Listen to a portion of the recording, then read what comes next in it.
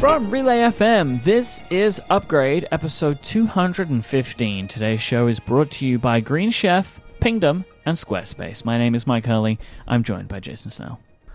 It is great to be here in an episode number divisible by 5. 215. Hi, Mike. How are you doing? Our Snell Talk question this week, hashtag Snell Talk, comes from our friend Stay, who wants to know, to follow up on Upgradian Casey's question from last week, where is Jason's favorite place to visit outside of California, and what places top his bucket list for places he'd like to go? So, careful listeners to the Upgrade program will know that in the episode where we discussed that Mike had just returned from his vacation, his honeymoon to Hawaii, that Hawaii is my favorite place. So my favorite place to visit outside of California is Hawaii. I would go there every year if I could. This year, my kids have a huge amount of time between right before Christmas and like a week after New Year's. It's the perfect time to go to Hawaii. But because my wife is very wonderful and now has a full-time job where she's providing benefits to the rest of the family, that also means that she's limited in her vacation time, and we can't just go to Hawaii. So, trade-offs, but I would love to do it every year because I love Hawaii. So that's my answer. And then in terms of top of my bucket list, I have a big-ish birthday coming up. I have a big birthday coming up in 2020. 30, can you imagine? Yeah, I know, right? Yeah, woo! It's hard to believe, hitting 30, but it might happen. So I have already informed my wife that I want to go to Australia or New Zealand for that birthday. Ooh, yep. Look at you. All right. Yeah. You've never been to either, I'm assuming? I've never been, no. I've never been south of the equator. So, those are my choices. I originally said Australia, but then I also amended to say New Zealand would also be just fine. Lord of the Rings, right? As we have determined on a different one of my podcasts, Australia is filled with wild animals that will try to kill you. And New Zealand has essentially no predators more dangerous than like a pig or a cat. So I'm open to New Zealand, but either one is fine. Thank you to Stay for asking that question. If you would like to submit your own question to be answered on a future episode to open the show, just send in a tweet with the hashtag SnellTalk. I would like to remind our listeners that we will be recording an episode in person next week. Yes. I'll get to at the end of the show so we can talk about some of the potential logistics that will come with that. So what I will ask is, if anybody has any questions that pertains specifically to us being in person, send them in for next week's show, hashtag SnellTalk. Some follow-up. We were talking on the last episode about USB-C and the iPad and the Apple Pencil, and listener Jono wrote in to make a very good point about why in 9 to 5 Mac's report from Guillermo Rambo, Guillermo mentioned that the existing Apple Pencil may not be compatible with new iPads because the Apple Pencil currently pairs over Lightning, and these new iPads may be USB-C, so how would you pair them? It's a very good point. Exactly. Yeah, I think I hadn't really thought about that. It's a very good point. It wouldn't shock me, given that it's Bluetooth, basically. It wouldn't shock me if you could still use them, even in this situation, but it might require a ridiculous trip through the dark back streets of Dongletown. Yeah. In order to adapt USB-C to Lightning and then have the little gender adapter and then plug into that and then it would pair. But then you're going to have charging issues too, right? Because it's just not going to be as easy to charge. It would be a pain in the butt. Yeah, so it might be compatible, but it's probably not going to be advisable even if it is compatible. Further follow-up about the iPad Pro, there was an update to said report from Guillermo Rambo saying... Just tossed it in there. That the processor would be an A12X processor, not an A1210 processor, an A12X processor. No, and this is nice because so often the iPads are the previous generation chip technology. with some stepped up things that add the X. Or sometimes current, right? Like it's never like it's very rarely a new thing, but this would be a brand new chip. A chip that actually may never get anywhere else other than this iPad. You know, it may be the A13 for the next iPhone. We don't know. Yeah, exactly right. So the A12X, the idea there is that it's going to be based on the existing chip that's in this year's iPhones, but with the, extensions that they do to, which can take various things, better graphics, whatever it is. It's an upgrade, a little bit of an iPad spin on the existing processors that are in the iPhone XS and XR. And that's exciting because those are incredibly powerful. So as Guilherme says in his report, it is a GPU apparently, which would be beefed up specifically. Right. And its code name is Vortex, which I enjoy as a code name. Sure. And it's, because there's many more pixels on one of these giant iPad Pro screens than on even on the iPhone XS Max. Yep. And so this got me thinking. We've seen these reports about the A12 and how Apple has built into the A12 there is a JavaScript benchmarks are off the charts with the A12 because the A12 is basically includes instruction sets. They talked about this on ATP the last 2 weeks. Instruction sets that calculate things like JavaScript does. It's basically like you don't have to do extra work to do JavaScript stuff. It will handle it natively, and that means that the JavaScript benchmarks are off the charts to the point where like JavaScript benchmarks on an iPhone XS are faster than on an iMac Pro. And that's ridiculous, but it's because of that optimization. And I was thinking, A12X on the new iPad Pros, that means that they're also going to have that high-level JavaScript. And it got me thinking about one of my huge frustrations with the iPad Pro, which is it's mobile Safari. Mobile Safari is not as fully featured as desktop Safari is. And in addition, because of the user agents it reports to websites, a lot of websites hijack a page load and load a mobile version of the site, which can be good, but is often very bad because it's a phone page that's loading on on an iPad. And I heard from a lot of people when I complained about this on Twitter, like I do, who are big iPad Pro users who very much said, yes, this is one of their biggest frustrations. This is a place where Chromebooks really have it over the iPad, and where the new tablet from Google has it over the iPad is that it's got a desktop browsing experience, and the iPad's browsing experience is not. I also heard from a lot of people, and it's the usual, which is Apple can do anything and they're amazing and they never do anything wrong, but this is a hard problem and Apple can never solve it. It's like, okay, that is another way to take it. It's so easily solvable. I mean, the difference between this and like the Slate, right, the Google Slate, is the pointing device. I mean, that's what you need, right? Because these devices, I completely agree with, they're more than powerful. In fact, sometimes overpowered, right? Like to deal with these. But the problem is that touch doesn't work always with every single website. So you need a pointing device. And honestly, it's true. The Apple Pencil can deal with this, right? Like, like as well as a trackpad, but they already make something that can make this work. Yeah, and what I'm not saying, and of course the other thing that happens on Twitter is that people assume you are being an absolutist and then they're like, aha, but this doesn't solve all examples and therefore it is wrong, which is also dumb. Desktop Safari lets you adjust per site.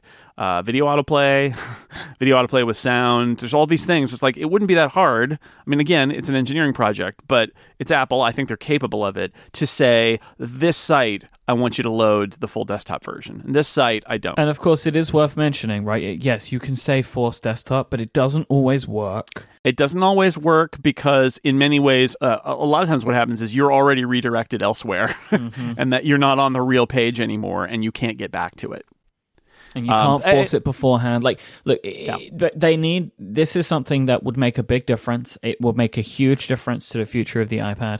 We have some stuff later on today, which kind of like actually comes back to this topic. So maybe we should leave it there for now. Yeah, I think just the overarching thing here is this iPad Pro that's rumored to be released in the next month maybe is going to have probably the best JavaScript performance of any device that exists. And yet, when you think about the web browsing experience on the iPad and compare it to other devices, the fact that it is a mobile browser and doesn't give you the desktop browser performance. Like, other than issues with pointing devices, you could do a great desktop class web browsing experience on the iPad Pro, and we should be able to do that. So, we'll see. We'll see if they get there now. We'll see if they get there in iOS 13. We'll see when we get there. All right, so as I mentioned, we will come back to some of this a little later on. But for now, Jason, we must do some upstream news, because CNBC had a report, in quotation, I think, about Apple's upcoming streaming service. I want to read a quote from this article. The product will include Apple-owned content, which will be free to Apple device owners, and subscription channels, which will allow customers to sign up for online-only services, such as those from HBO and Starz. So we'll take this. There's 2 points here we want to address. The first is the second point. So taking the model basically that Amazon has with Prime Video channels. Full disclosure, they've been a sponsor of some Relay FM shows, but that doesn't really make a difference to this point, but just wanted to mention it because I said the exact name of the product. That got reported as news, and it's not really, because even the story says Bloomberg already reported that part in May. So one of the things is, this is a very long story, and it's very hard to find what actually is new reporting here, if anything. And yet the story got picked up heavily. So here is the part that seems to be new. So the channels, the idea there is Apple's going to, which goes directly against kind of the app model that they launched the Apple TV with, is that Apple now is going to try and get you to buy premium streaming services, essentially sign up within the TV app, and they appear in the TV app, which is sort of like, I mean, you can still buy things already with, I'm not sure how different that is than what they do now, because you can buy things with Apple's payment system through the third-party apps, but maybe the apps won't be necessary because it'll be in the TV app. Who knows? Right. So you won't need to download the HBO Now app, because you just watch those shows within the TV app. That's how the Prime channels work. So maybe that's very confusing, but it's also old news. So really the news seems to be this suggestion that Apple is going to make some of its own video content available for free for people who are using Apple's devices and running that TV app, as a way, I guess, to get people comfortable in the TV app, and also to get those other things, other channels in front of them. Now, the amount of money Apple's spending on original content will never, ever, ever, ever, ever, ever, ever be made back by taking a percentage of the sales of other people's streaming video services. That is not Apple is not investing in this content in order to sell you HBO Now and take a percentage of the subscription sale. That's not why it's doing it. Probably what's going to go on here is either Apple wants to get people into the TV app and sees what the CNBC story says is a Netflix-like subscription service, quote, down the road. And I think that's basically the report here, is that they're saying Apple will launch this content for free in the TV app along with the channel stuff, and then they will launch the full service a little bit later. And the only question there is it really going to be free shows to start, or is it going to be more like Apple Music, where you get these shows for free, but you got to sign up, and after 3 months we start charging you, or after 6 months we start charging you? I feel like the idea of them doing a trial is just an inevitability, right? Like, I feel like anyone could write that in an article without ever knowing it, because it makes perfect sense, and they already did it with Apple Music, and that wasn't even their own stuff. And we've talked about the split season model too, where if they order 13 episodes of a show, maybe these shows debut with 6 or 4 or 3. And maybe they roll out in a drop, or maybe some of them roll out weekly. But the idea there is what you want is to get people to sample this stuff and then decide that they're in and they want to pay. And that's probably like what all this report really says, is they're going to give some stuff away. And I sure, right? Like, we would all agree, of course they are, because there's going to be a free trial at some point, almost certainly. So maybe that's what this is, or maybe not. Maybe this report is saying that they're just going to drop a couple of shows just for free right in the TV app, because what they want as the first step in moving people into the TV app, where obviously this other service is going to live in that TV app, that's worth it to them to burn a couple of shows just to get people comfortable in the TV app. Keeping in mind, they're not giving it away to everybody. They're giving it away to everybody who has an Apple TV or an iPad or an iPhone to watch on those devices. But still, of course, because that's what they're going to do. Anyway, it's a weird report. There's a lot of words for apparently not a lot that's new. And the stuff that's new is kind of unclear. So, but it's worth at least pondering the idea that Apple somehow is going to, that its master strategy. I think it's worth saying that this story is saying what we've kind of intuited, which is its master strategy is get people in the TV app, put their service in the TV app, and then this previous Bloomberg report saying they're also going to focus on reselling other people's streaming in the TV app and making the TV app. So the future of TV was apps, but now the future of TV is the TV app, and that's not surprising. They've been headed that way for a year. Future of TV apps is apps, and apps is the future. And the of apps TV. are named. If the app is named TV, the future of TV apps is the TV app. Future of the TV app. We have a new challenger approaching. Of course, there is another media conglomerate which is working on their own streaming service, Warner Media, who we have been talking about a little bit over the last couple of weeks. There's a report from The Hollywood Reporter that the Warner Media is preparing to launch a streaming service of their own.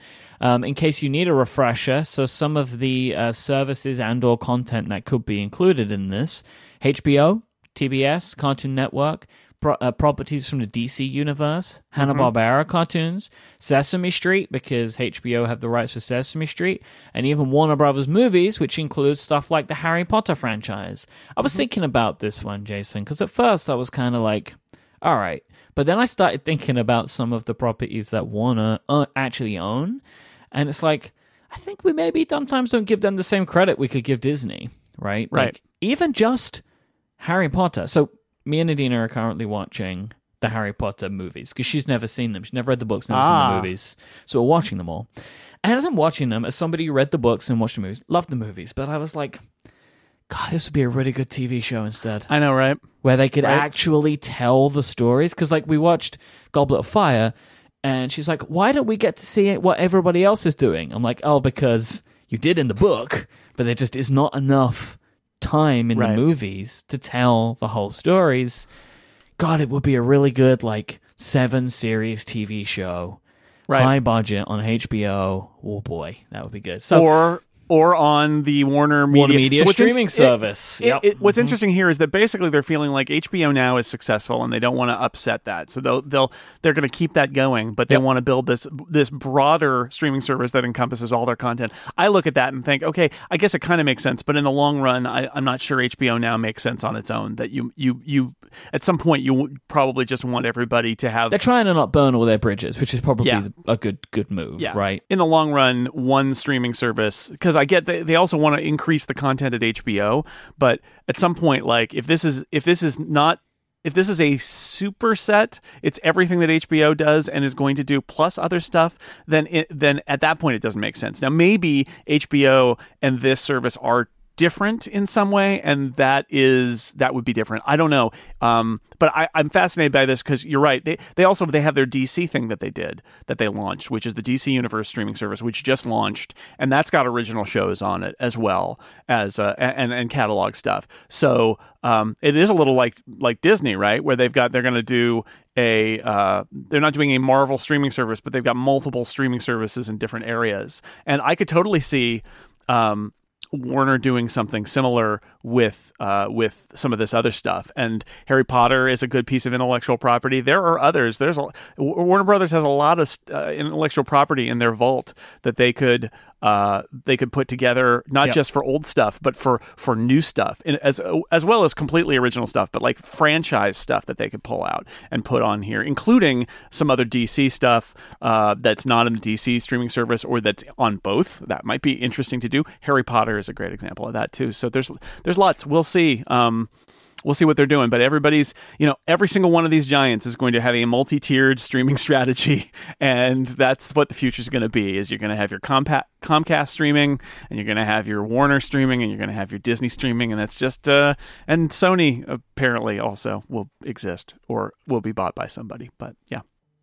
It's just like, I was watching the movies, right? And the first one came out in 2001. So it's like it's fast approaching 20 years. I'll tell you, man, the special effects in the Philosopher's Stone do not hold up. The rest of them, like from the second one, it does its job, right? But like in the first one, you can see all these places where they're trying to like hide special effects, right? Like they're trying to like, you don't see McGonagall turn into a cat, you just see a shadow, right? It's like, we can't do that yet, but like they get that later on. But like just in general, the special effects do not hold up in that first movie. But it was like, I looked at it, I was like, oh, because it's nearly 20 years old.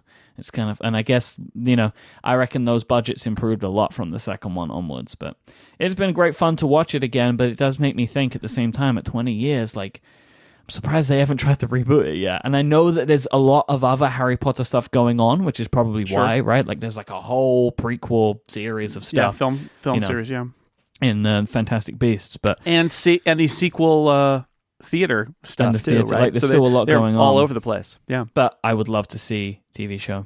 I did see a thing recently that they're making, like that some studio is making like a AAA open world game set in the Harry Potter universe, which seems interesting. So when you get to the end of all the movies, then the next thing you guys need to do is go see the Harry Potter and the Cursed Child. I think we will. Adina seems to be enjoying it a lot more than I expected she would.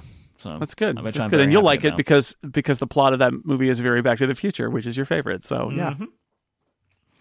All right, today's show is brought to you in part by our friends over at Green Chef. Green Chef is a meal delivery service that includes everything that you need to cook delicious gourmet meals that you can feel good about. Because Green Chef sends a wide variety of organic ingredients and imaginative new recipes to you every single week. Now, what I think is kind of awesome about Green Chef, what sets them apart, is the way that they split up some of their meal plans, because they have meal plans for different dietary types. So with Green Chef, you can choose meal plans that could be paleo or vegan or vegetarian, keto, gluten-free, omnivore, carnivore, and they are the first USDA certified organic meal delivery service. Every ingredient is thoughtfully sourced and its journey is tracked from planting to plating. Their recipes include pre-made sauces, dressings, and spices as well, so you get more flavor in less time. Everything is hand-picked, they deliver it right to your door. And with Green Chef, it's easy to maintain a specialty diet and enjoy exciting new options. Like, you don't have to just eat boring stuff or break your diet. Like, you can do both of these things together, which is kind of cool, I think. Jason, I know that you've received some Green Chef food in the past, and I kind of wanted to hear your experience on that, because I know that you went outside of your usual dietary requirements for this. Yeah, well, so Green Chef has all these great different options, but we have some options. We have some issues in our house that are a little bit different than the features that they offer. So we ended up just getting the vegetarian version, and I am a vegetarian skeptic.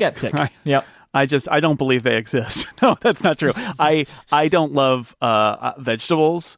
I'm just not that person. And so I was like, well, okay, we need to try Green Chef. We'll try the vegetarian, because I'm not going to get a meat box with pork in it, because my family doesn't eat pork, even though I do, but they don't. It was so good. Like, this is the thing, is that their vegetarian meals, they were so good. I was, gotta be honest here, dreading these 2 meals that were going to come in a box for 4 people that were vegetarian. It's like, okay, well, I'm going to take one for the podcast sponsorship team. And it was actually really great. And they were both really tasty. They weren't boring. They weren't, I don't know what I was expecting. I guess I have misjudged the tastiness of vegetarian meals, and clever chefs who put clever ingredients together in order to make things that were tasty. But they were all really good, and I would have it again. And if I was to become a vegetarian, I would absolutely get on the vegetarian plan train, because having some help in coming up with good vegetarian entrees would be that would be a big plus for me. So yeah, I was very happy, surprised just how good they were. That's really cool. So if you want to go and find out more about this yourself, you definitely should. And you can go to greenchef.us/upgrade. And when you do, you will get $50 off your first box of Green Chef. So once again, for $50 off your first box of Green Chef, go to Green Chef, so greenchef.us/upgrade. Our thanks to Green Chef for their support of this show and Relay FM. All right, so this past week, if you follow lots of people that we talk about on this show on Twitter, people like David Smith and Steve Troughton-Smith, not related, I don't think, but both Smiths, or Marco Arment, then you may have seen custom watch faces as a on the Apple Watch as a thing. It's a thing that people are doing, which is funny because, of course, you can't do it. You can write an app that poses as a watch face. Let me explain this a little bit. So, Steve Troughton-Smith created a thing which is on GitHub. So it's something you can go get started with on your own, of building your own custom watch faces using SpriteKit.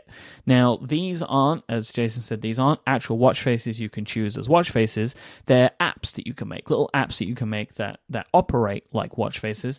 And if you use a setting on the Apple Watch, which is to, when you look at the watch, for it to show you the last used app, which is a setting that you can choose. You either show me the last used app or my watch face.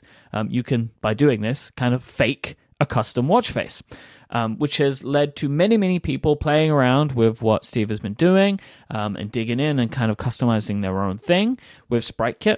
And it's spread quite widely. I will include also in the show notes a link to a blog post that David Smith has done. So he made a bunch of really useful functional faces, but also some faces that look like my watch brand, Nomos, which is kind of funny. Like, he used those as an inspiration. And of course, if you look at some of what Steve Troughton-Smith has been doing, it clearly started from the Hermes face and moved on from there, right? The Hermes face, which debuted with the Series 4, is this two colors cut in half, and it moves, the color kind of split moves with the minute hand, so it moves around the face. And then he kind of went on from there.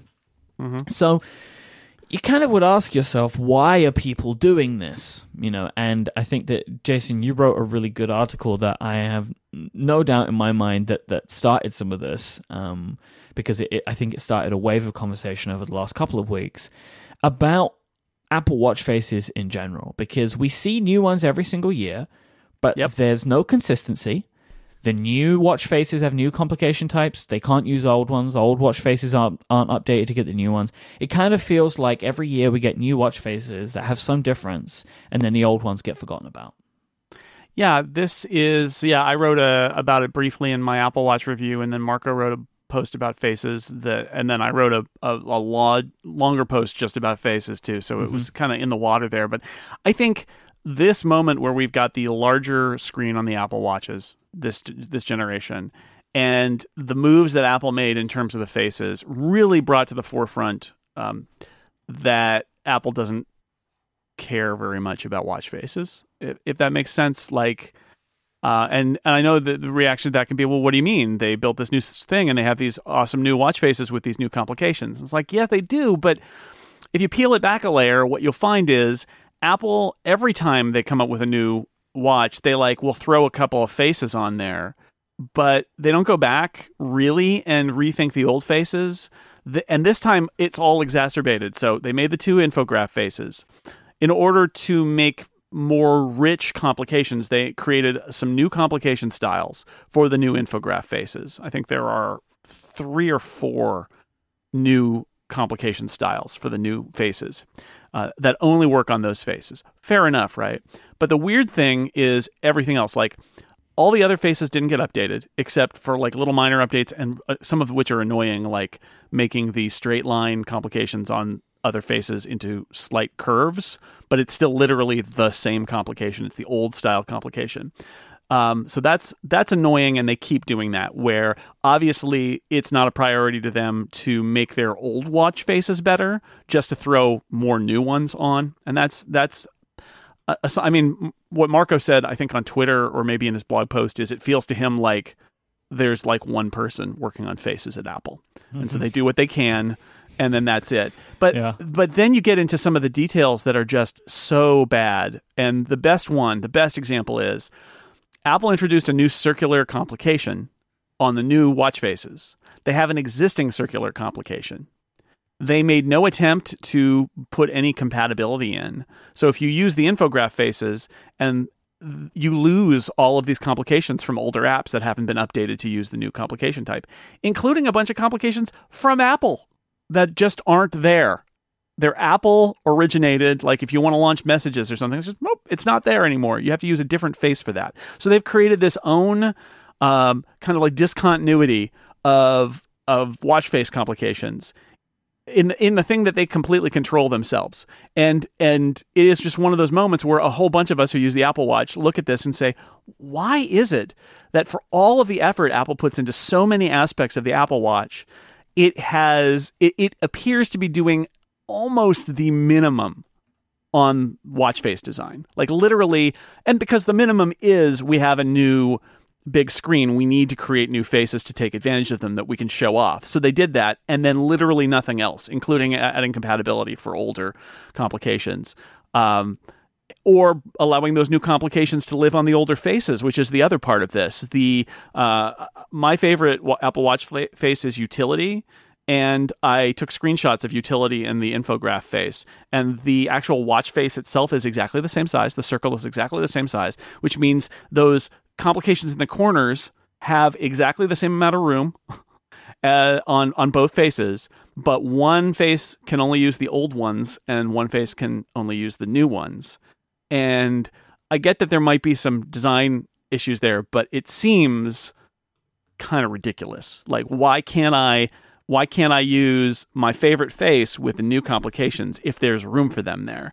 And I think the real answer is they didn't bother, probably because whoever's working on this had to prioritize, and updating old faces wasn't gonna make the cut. And I guess that's ultimately what a lot of us are saying. And you see the frustration when you see developers like Steve Troughton-Smith building these watch face apps. I think the message here is, one, third parties can build watch face apps, and that's interesting. But two, there's a hunger for better watch faces on the Apple Watch. And for me, it comes down to this idea that if Apple, and this is what I said in my piece, I get that Apple might want to keep complete control or mostly control of the watch faces. I get that. I get that we may never see a true third-party access to custom watch faces. Maybe we will. It doesn't. Again, people on Twitter will make that absolutist argument. They'll say, well, they can't let anybody because there'll be intellectual property issues and lawsuits and things. Like, well, if you read a CarPlay app, you have to get approval from a special part of Apple App Store group in order to be allowed to have a CarPlay app. Right. You can curate a developer and say, we trust you. But even if they don't, like, this is the thing is, okay, Apple, you want to completely control the watch face experience? Fine. I mean, I don't love it, but I get it. But if you're going to have the monopoly on it, you got to do a better job. Like, that's the bottom line, is you got to do a better job. You've got to update your old faces. You got to provide more variety. You've got to make the complications better and more compatible. And I get the argument, I think overarching argument, that there have been so many other problems on watchOS for the last few years that they've been trying to deal with, that the watch faces was not a priority. But I look at watchOS 5 today and think it's come a long way. And it feels to be at a level where the faces and the lack of compatibility and the fact that they've kind of been doing minimal effort on faces all this time is starting to show. And so from my perspective, I feel like all of us are essentially, through all these different actions, are saying, hey, Apple, watch faces matter.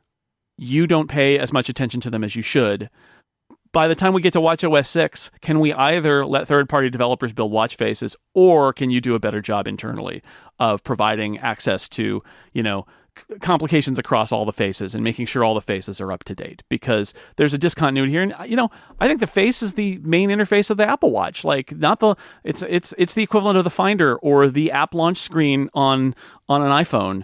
I think faces and complications are how people use the Apple Watch. And so to just kind of stick in a couple new ones and not worry about the old ones, and build new complication styles and not worry about the existing ones, and not even bother to update your own complications for the new style, it's not good. It's really bad. And so that's what's going on here. It's fun to watch Steve Troughton-Smith's thing, because he basically built this face that can do, like, I don't know, thousands of different, you could hit a random button and like thousands of different options across it. And it's fun, and these are developers playing, but they're also making a point that it's not impossible to build nice watch faces, and somebody ought to do it, either inside or outside Apple. I want to talk about the copyright issues thing, because I think that's brought up quite a lot. And also, it's like I can see why people will bring it up, because a lot of the watch faces that are being created by people right now would infringe on the copyright of other watchmakers, right? And I think it's because right now, as people are kind of just getting their head around it, they're making replicas of things, or they're using property that they already understand because they're first tinkering, right? Like, this is kind of how you learn, is by like, okay, can I make this? And it's like, okay, I made this and it looks like this, so I know how it works. Now I can start working on my own ideas. And underscore David Smith's a really good example of that, right? Like, he shows in his blog post, like, first I created some stuff that looked like watches that I knew, and then when I understood that, I made some stuff that was useful in my own way and that are my own designs, right? Because I think that's kind of how people start. So I can see how the argument of copyright gets brought up when everybody's kind of sharing things that look like different Rolexes or whatever. But ultimately, this is a problem that Apple can solve or have already solved. Like, look at the iMessage sticker store. Like, this was the thing that they spoke about, right? The potential, Apple spoke about this, the potential for copyright infringement issues, and that they said that they would take care of it. And it seems, by and large, that they mostly have. I mean, you can search for a lot of copyright characters, and you typically only find stuff that is legit. Like, if you search for Disney characters, you find Disney stuff that Disney makes. You don't find other people. Like so, you know, the very popular character Pusheen, right? Mm-hmm. They make a sticker pack for Pusheen. There aren't like a bunch of like other people trying to make these like fake Pusheen sticker packs, because you would find them, right? Because it's a character that people like, but you don't see it, right? You don't see Mickey Mouse stickers. It's literally a curated app store. Like, this is why we have a curated app store. This is why you have to get approval from Apple. Is now, we could argue in the app store space, especially on the largest collection that they've got the highest volume, they have issues there with approving some stuff that should not get approved. But on these smaller ones, it seems to not be that much of a problem. But even in the App Store, there is a process, right? That if you, as the copyright holder, have a problem, you can lodge a complaint. Get them kicked out. And it can be taken care of. So like, there is a method for this. Like, the copyright complaint, I think, is an easy one to levy. But when you play it out, it's manageable. Like, it is totally manageable. And so I'm not going to accept that argument that, well, you can't do this because they'll all be knockoffs of existing faces. First off, there is the irony here that Apple itself got in trouble for knocking off an existing watch face. But the Mondale Swiss clock, right? Yeah, the Swiss clock, right. But, if they wanted to do third-party watch faces, they could say, it's, very much in the terms already, but they could even point a finger at it that, like, anything that's intellectual property of an existing watchmaker is not allowed, and there'll be a process to do that, and they'll train up a team on what the existing watch face trademarks are or whatever, and they'll be super specific about it, or they'll train up a team who's looking at specific watch faces and figuring out what's there or not. Or they'll do the other thing, which is say you can apply to be a watch face developer and agree to all these other things, and we're going to watch what you do more closely. And that's going to be how they do it, is like, you're an approved watch face developer. There are lots of ways they can do it if they want to do it. And it would be great if they want to do it that way, because maybe Apple could focus on making complications compatible across all of these different things and not worry about building a million different faces. But again, I'm okay if they want to just keep it all to themselves, as long as they make all of the watch faces they offer good and compatible, and make the complication system as robust as they can, so that you can use complications in different places and maybe in different contexts, which is another thing that they're lacking, where I want my timer to appear when a timer is running, but otherwise I don't want it to appear at all. Stuff like that's also not capable right now. So ultimately, do you think that Apple will ever allow this, custom watch faces? Do you think that it is a thing that they will do? If I had to put money on it, I would say no. I would ever is a long time. I think it is highly possible that they will one day do it. Will they do it next year? I'm skeptical. It's possible within the next 5 years. Let's kind of put a cap on it, just to make it a little bit easier to discuss. Yeah, let's say yes. Yeah, let's say yes. I think that in the long range, I think they will do it because it just is going to make the watch more delightful to have a lot of different face options on it, and it reduces their burden. Because in the end, if you think about it, Apple would be, especially if they don't have a huge team working on faces, which they totally don't, Apple would be better off focusing on foundational face technology, right? Like the APIs for complications and a possibility of contextual complications and stuff like that, and building some design guidelines and having a base set of faces, but then letting people write their own, pretty face designs or whatever, and focus on the complications. But I could see them saying, you know what, there aren't that many.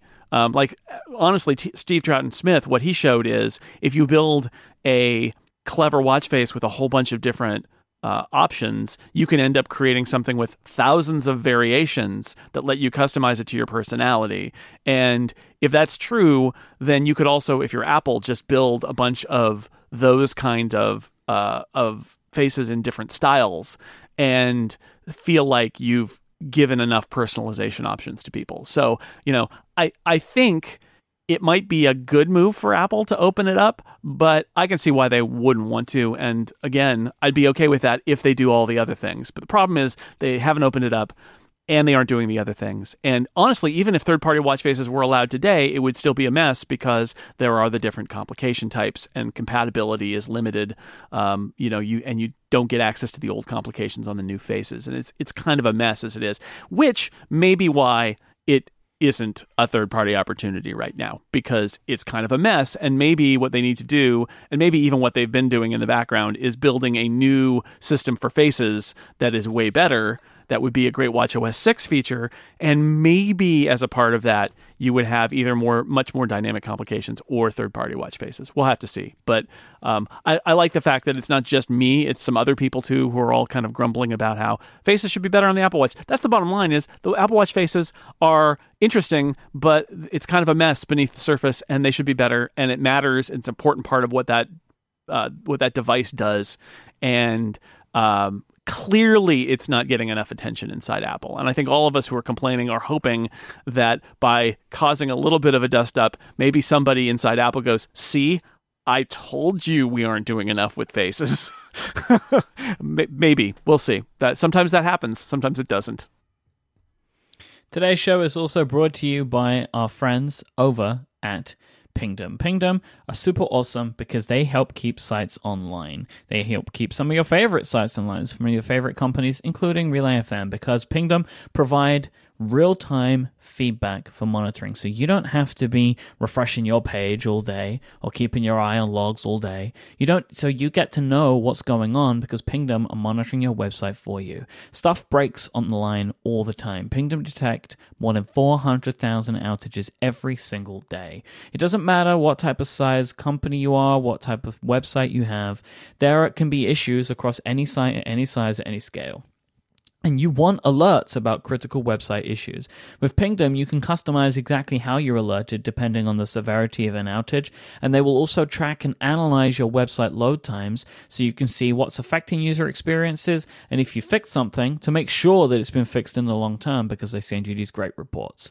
If you have a site of any size, you need Pingdom. They have a no-fuss approach to get started. You just give them the URL that you want to monitor, and they'll take care of the rest. Go to pingdom.com/relayfm right now, and you can get yourself a 14-day free trial with no credit card required. And then when you sign up, use the code UPGRADE at checkout to get a huge 30% off your first invoice. Our thanks to Pingdom for their continued support of this show and Relay FM. So today, Adobe had a presentation on their Adobe Max conference, I guess, convention. I think it's a little bit of both. It seems like a pretty big deal. It happens in San Jose. And it confirms the Bloomberg report that we had earlier this year about Photoshop coming to the iPad. I like they have a line on their website. It says, not Photoshop for the iPad, Photoshop on the iPad. And that is like a really good way of explaining what they're doing. They haven't made an iOS version of Photoshop. They are taking the new version of Photoshop and making it work the same everywhere. This is the full desktop app. It has all of the toolbars, all the controls, and layer management, unlimited layers, and all that kind of stuff. It is a new user interface, but Adobe is saying that they are observing a lot of the placement and actions from existing versions of Photoshop to ensure muscle memory is maintained. But like with Final Cut Pro 10, which is kind of what Adobe are kind of going through here, their final cutification of Photoshop, not every feature is going to make it to this 1.0, and it's the 1.0 across all devices. So they're initially going to be shipping a slimmed down version with planning to add more functionality over time. So they think that this 1.0 will have the majority of stuff that people need, but there's going to be some super powerful features or some edge case features which exist in the current Photoshop that won't make it to the 1.0, but will be added in as time goes on, which I think is a perfectly fine way of working, right? And I think that by and large, Final Cut Pro 10 has bore that out, right? Like I assume there are still some people using 7, but I think over time people got happier and happier with how that went.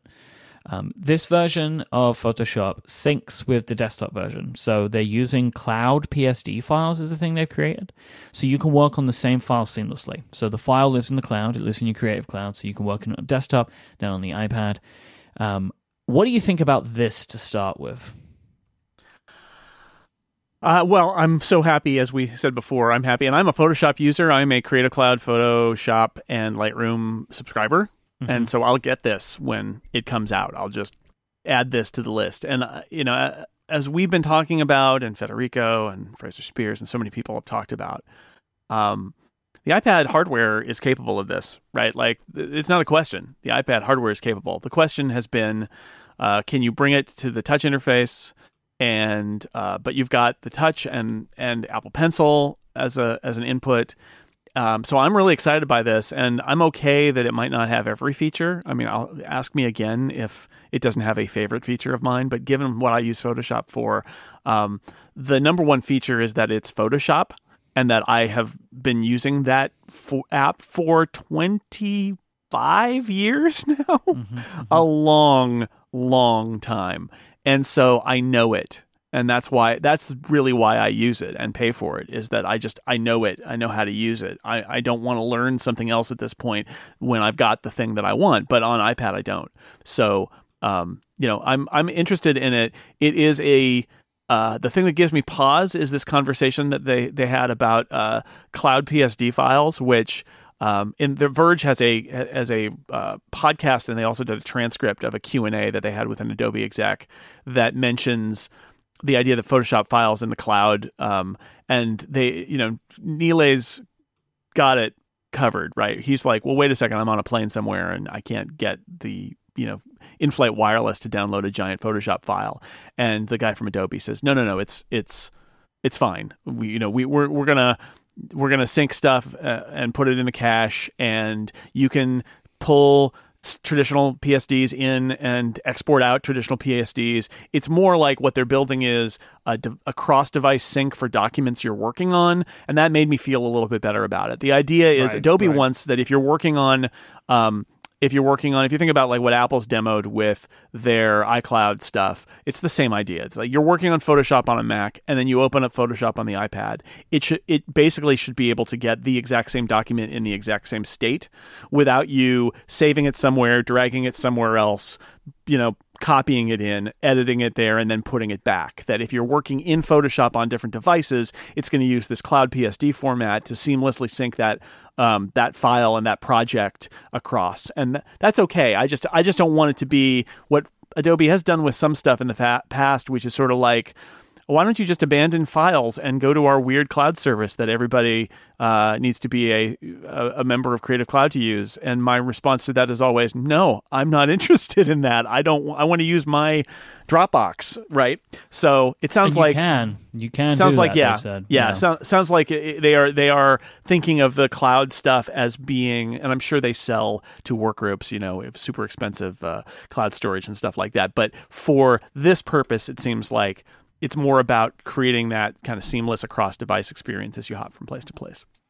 So a lot of the product imagery and the demos and stuff that they're showing are including the Apple Pencil.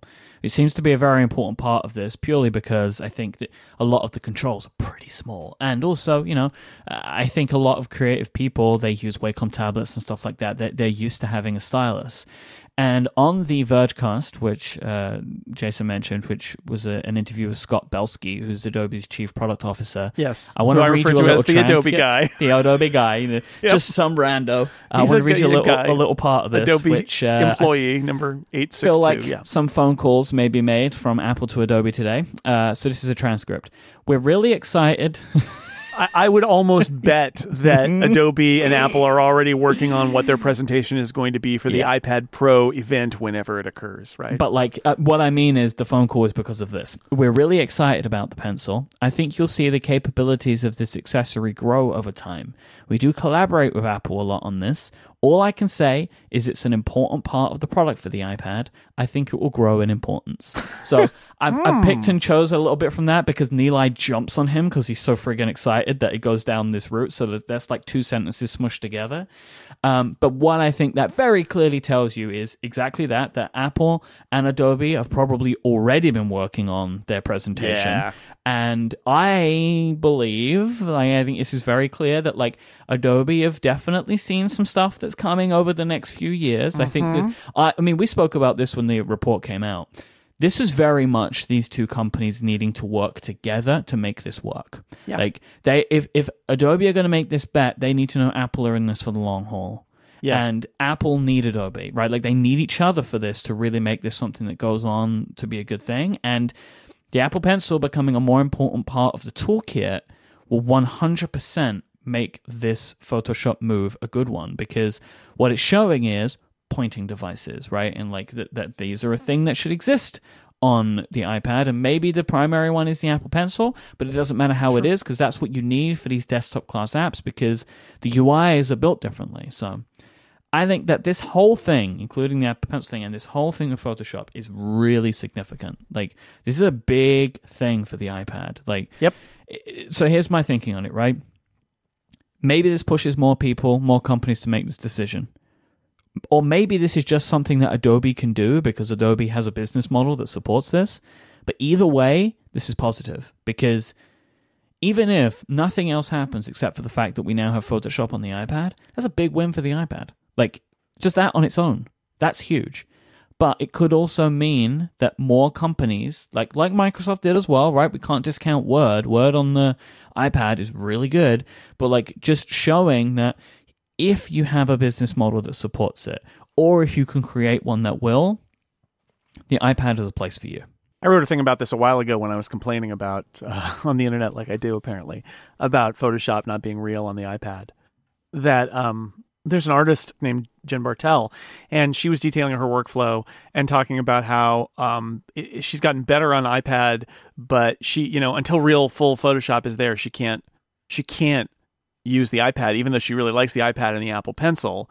And so she's got a mobile studio, like a Wacom mobile studio that's basically running Windows that she can use. And that's an example of somebody who is an existing Adobe customer and wants to use the iPad and can't. And I think there are a lot of them. I think there are a lot of them out there who appreciate or would consider the iPad Pro and the Apple Pencil, current or future, if they had this other piece, which is they need Photoshop. And you can say, well, but they can use this other piece of software that runs on the iPad. And some people can, but a lot of people can't. And in her case, it has to do, there are Adobe-specific brushes she uses. She wants Photoshop on the iPad. And she's going to get it, which is very exciting, right? And I think there are going to be a lot of people like that who love the hardware, but they are also part of their whole workflow is based on Adobe products, and especially Photoshop. So it's exciting. This wasn't all. Like, Adobe had a bunch of other stuff today, which is also like encouraging. They have a video app aimed at YouTubers called Premiere Rush, and it is a version of Premiere which is specific, which is like slimmed down and streamlined. It's on all devices, on phones and tablets and PCs and stuff like that. But it is created with YouTubers in mind. Mm-hmm. It's effectively iMovie. Right. And this is. I wonder what we'll see from Apple on this front, because if anything. Because, at some point, I think they've got to do something. Then they can update iMovie, and that's fine. But I keep thinking to myself, is anybody at Apple thinking that Logic and Final Cut need to be on the iPad Pro? Because they, in some form, now GarageBand is a light version of Logic, and iMovie is a light version of Final Cut Pro.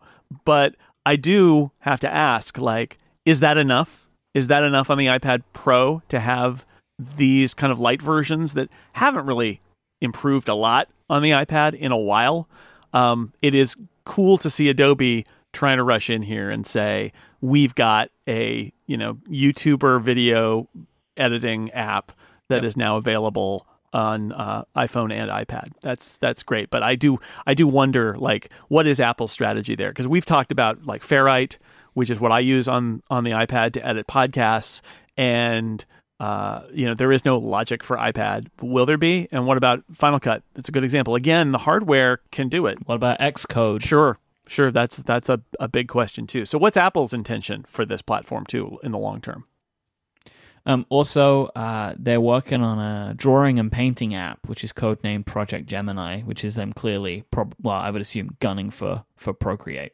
Yeah, kudos to Adobe, right? Like, it took them a while. I think they made a bad bet, which is that they basically made a bet on, we're going to do fun bite-sized apps for the iPhone. And then the world went in a little bit of a different direction, and they've had to realign. And this is became part of a larger kind of re-envisioning of what their apps are as sort of across devices. And but it's been a long wait, but it's good to see it.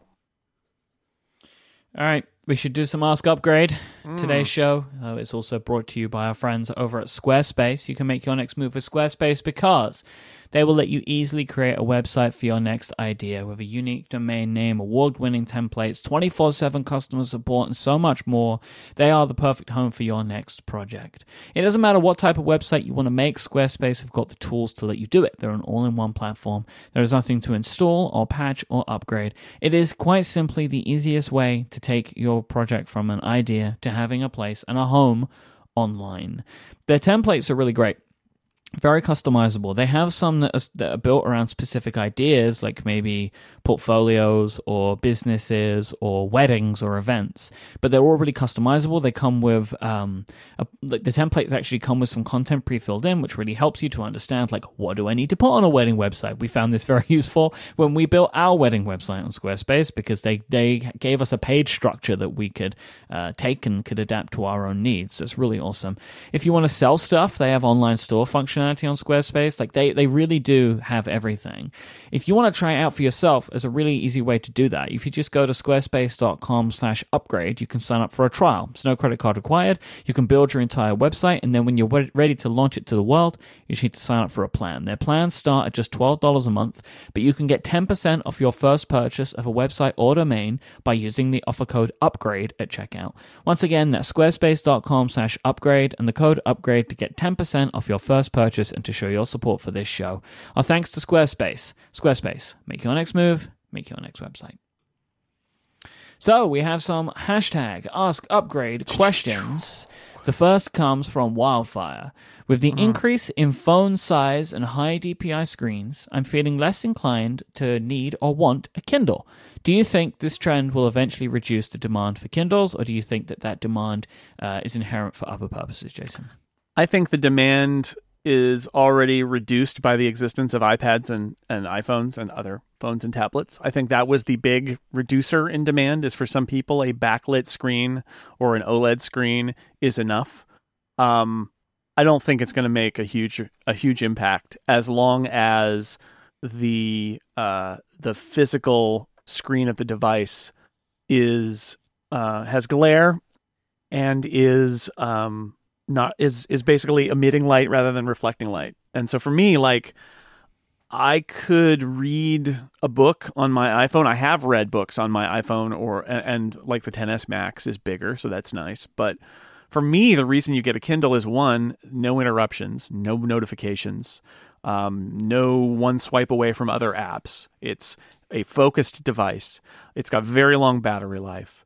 And the screen, the e-ink screen, there is a light you can turn on in the dark, but it is a reflective thing. It is white with black lettering on it that works like paper. The sun shines on it, or a light shines on it, and then it bounces back in your eyes. And that is a very different feel than a phone screen.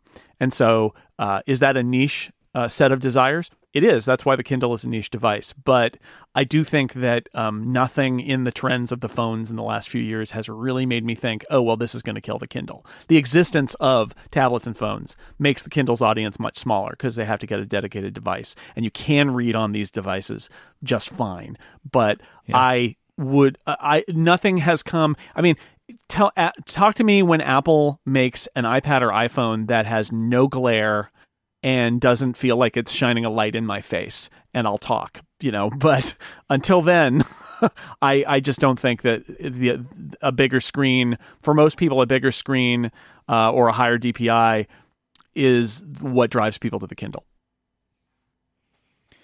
Josh asks, do you have any idea on how to distribute live photos? I'd like to freely distribute some movies that I've made into live photos that I've shot with my drone.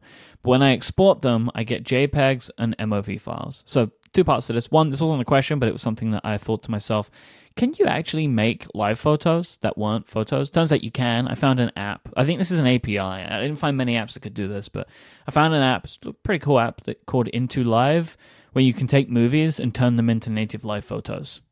Just a part of this question I thought I could give some use to everyone. It exists. It's a free app. It has a bunch of ads in it, but you can remove the ads of an in-app purchase, and it has extra functionality. Look pretty cool. But the sharing part seems trickier because, I mean, I've seen people talk about this, but I couldn't really find anything definite. You may know as the photos person that when you share live photos, you can share them individually, right? Like I can send you an iMessage and you can see the live photo, or I can send you it via AirDrop and you get the live photo. But there doesn't seem to be a way to allow for that file to be downloaded en masse. Yeah, I don't know. I feel like live photos, for such a fun feature, Apple has done a really bad job of making it available to other people, right? Yeah, I mean, I haven't been able to find a reliable way that will allow you to share them, like for example, like you could share a Dropbox link to a file, because whenever I try and export them to Dropbox, I get that, like a JPEG and a movie file, like you get both. And I've tried it with I've tried it with like the settings for HEIC on and off, and I couldn't really find a way to do it. Yeah, you can make an album and share it, but it's not. It's a mess. Is my short version of it. It's a mess, and I wish that it were better, but it's not. And there are cases where you can make a shared album, and send people a link. That's a new, I think, feature. I'm actually trying to do it right now, where right, you could generate an iCloud link for a photo, right? Yeah, via the new sharing stuff. Interesting. That could maybe do it. Right. All right. So I'm making an iCloud link to an image now, and I'm going to send it to Jason via iMessage. And if you can download it, then potentially this is a way to do it. I guess probably the best thing for you to do is to, I don't know, not open it on an iOS device, because then it just goes straight to photos. But yeah, no, I just opened it on my Mac, and I have an image, and it is a photo. Not live? Not live. there you go. So who knows? Boo. Yeah. tried. I use motion stills to turn live photos into animated chiffs. Or is it pronounced shifts? I don't know. Heaves. No, not heaves. Those are different. Hifs. So basically, we will throw it to the Upgradians. If anybody knows a good way to do this, we'd love to know. So the ability to try and maybe give somebody a link or some kind of downloadable format, which is a native live photo. We've tried with this sharing thing, and it seems like still, like if Jason picked it up on his iPhone, it will probably work, but we want it so like you could tweet a link and people could download one of these awesome drone photos from Josh. So let us know. You can tweet at us, let us know, or email, however you would like. Nepali wants to know, Jason, now that the time capsule is dead, are there network drives available that are time machine friendly, or can time machine back up over the internet? I know that there are network-attached storage devices that offer time machine compatibility. So the idea there is that you've got a server in your house that's it's a storage server, and you can back up to it. So those do exist, and you just have to look for time machine compatibility on a NAS device, and they can be a little pricey, but I have one, and a lot of people I know have them. And the nice thing about them is it's a huge amount of storage. And if you've got an Apple device with an SSD, you probably don't have a lot of storage. So you can offload your old files and stuff to that server. It's there. They're there if you need them, but otherwise not. And they will do Time Machine. And the ones that are compatible will let you set a size for the partition that you want for Time Machine, so that Time Machine doesn't expand. It'll expand to fill as much space as you give it, so you can give it a very limited amount, and then it will, when it gets to the end, it'll delete the older files and just kind of keep rolling through the backup.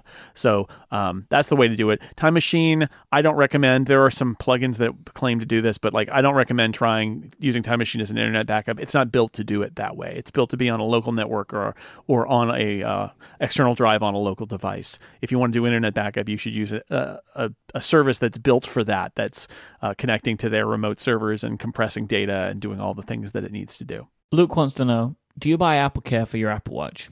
I don't. Why is that? I don't buy AppleCare for almost anything, although I did buy it for my iPad, my iMac Pro, because it was so expensive that I was like, you know what, and the AppleCare was not so expensive, so I for that one I decided to do it, but because I'm a person who had a big spider in my iMac screen at one point, right? Yeah, so I'm like, all right, we're going to do that. But for my Apple Watch, I don't buy AppleCare. I have been fortunate that the amount of destruction that has happened of devices in my life has never cost me anything close to what I would have been paying on AppleCare.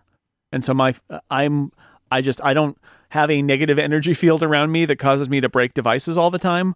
And so I feel like for me, I know people who are like that, and they are very happy to use AppleCare. I just have never been one of those people. So I don't buy AppleCare in general. In fact, I think the first time I've ever bought AppleCare for anything was the iMac Pro. I buy AppleCare for my iPhone. I bought one for my XS Max. I would buy AppleCare for a watch as well, just because it seems breakable. It is breakable. It's a small thing. Like, it's a small little device, right? Like, that feels like you could knock it against something and scratch it, break it in some way. Like, it feels like an easily breakable device, I should say. And if AppleCare is within your budget, like, I recommend it. I would always say look at it. Look at the how this works. Right? One of the reasons that I bought AppleCare for my XS Max is because of how expensive it is to replace even the back glass now on these phones. So I did it because you get a couple of like accidental damage things right now included with the AppleCare. I mean, you have to pay a small amount for them, but it feels like something I want to do, especially after destroying my iPad Pro as I did recently. So I'm I'm warming up to AppleCare a little bit more because I looked at how expensive it would be to replace that iPad screen, and not for me. Steph asked, How does international roaming work on the Apple Watch Series 4? Do I need to set up a new provider if I travel abroad? Will the watch work without a cellular connection? Yeah, here's how it works. It doesn't. It doesn't work. It does not work. So you can't roam internationally on an Apple Watch. That just is not a feature. So you'll be in your home country. It'll work there. When you go overseas, just turn it off. It won't work. Maybe one day it will be different, but that is a level of complexity in terms of how it's connected to your phone and all of those things that it does not work. So don't try. And will it work without a cellular connection? Sure, it'll work great. Like the non-cellular Apple Watch does, which is it will be tethered to your Apple Watch via Bluetooth and or Wi-Fi. And finally today, Landon asks, do you know how the iPad tracks apps for screen time if you're using picture-in-picture and or split screen? So I thought I knew the answer to this. I asked Federico, and he confirmed my suspicion that it tracks them all at the same time. So if you have Safari and Google Docs both open, they're both getting tracked as being open in screen time. So that's the way that I believe it to be. That's the way he believes it to be. It matches with my own testing, that it's tracking everything, which I think is the best thing to do. It sees everything. Everything. If you would like to send in a question for Ask Upgrade, just send it to tweet with the hashtag AskUpgrade, and it goes into a document for us to pull out in the future. Again, we're going to be in person next week recording Upgrade. So if you have any questions that you think would work nicely for that environment, send in a tweet with hashtag AskUpgrade. So we should talk about that. So next week, me and Jason are going to be in Chicago doing a live show. Tickets sold out a long, long time ago. So if you have a ticket, great. Hope to see you there. But here's the thing about this. Oh, boy. We're expecting an Apple event at some point before the end of this month, right? I feel like that is a thing at this point. We believe, I still believe, at this point, I don't think it's going to be next week because in that instance, the invites probably should have gone out last week. They should probably have already gone out if they were holding it next week, which is good for us in terms of me being in Chicago instead of out here for an Apple event. Great. But it does suggest that, I think we are hoping that it will be the last week of October. Because so here's the thing. If by the time you're listening to this, Apple has announced an event for the week of the 29th, which is now what we would, I guess, expect and hope. That means the next episode in Chicago will be a live draft. It's hard to imagine what would happen if that lines up, right? The idea that we would be drafting an Apple event live on stage. Very excited about the potential. I don't know of if a I live can draft. I don't know if my heart can take it. Oh my goodness. Wouldn't that be a lot of fun? So that is what we hope will happen, is that there will be a live draft. Now, in the event, so we just want to put this out there because we're saying that we're recording next week. In the event that there is an Apple event next week, right? Doubt it, but just in that event, we are still going to be doing our show in Chicago. Right. But we will record Flophouse style an episode that will be a special that will come out probably in November. Yeah, it'll be an evergreen-ish episode where we can talk about a topic that is not based on the news of the day. Because the thought here is, if they do an Apple event next week, we will delay the real upgrade and do it after the Apple event, as we do.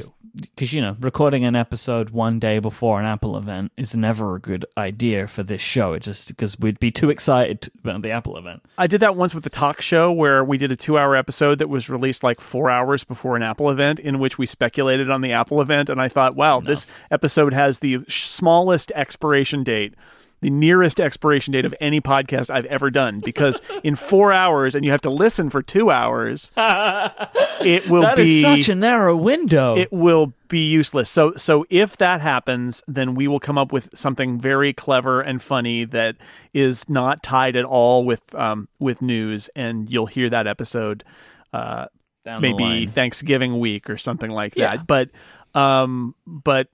we're all crossing our fingers here for an event announced for the week of the 29th, this week sometime, so that we can do a live draft episode on stage in Chicago. The excitement level of me. I might combust on stage. I may have to walk off at various points and just breathe some oxygen. A bucket of water. Yeah. So, very excited about the potentials here, but nevertheless, no matter what we do, we're really excited about doing the first ever live with an audience episode of Upgrade. Yeah. So that's going to be a lot of fun. So we hope to see you all there. But otherwise, we'll be back next week. Come Apple event or high water, we'll be back next week. Until then, thanks so much to our sponsors, Squarespace, Pingdom, and Green Chef. You can find Jason online at sixcolors.com. He's Jason L on Twitter. I am iMyke, IMYKE on Twitter and Instagram. You should follow me there. This show is a part of Relay FM. We have many shows at Relay FM that you may enjoy. Go to relay.fm/shows for that. The show notes for this week are relay.fm/upgrade/215. Until next time, Jason Snell. Say goodbye, Jason Snell. See you next week, Chicago.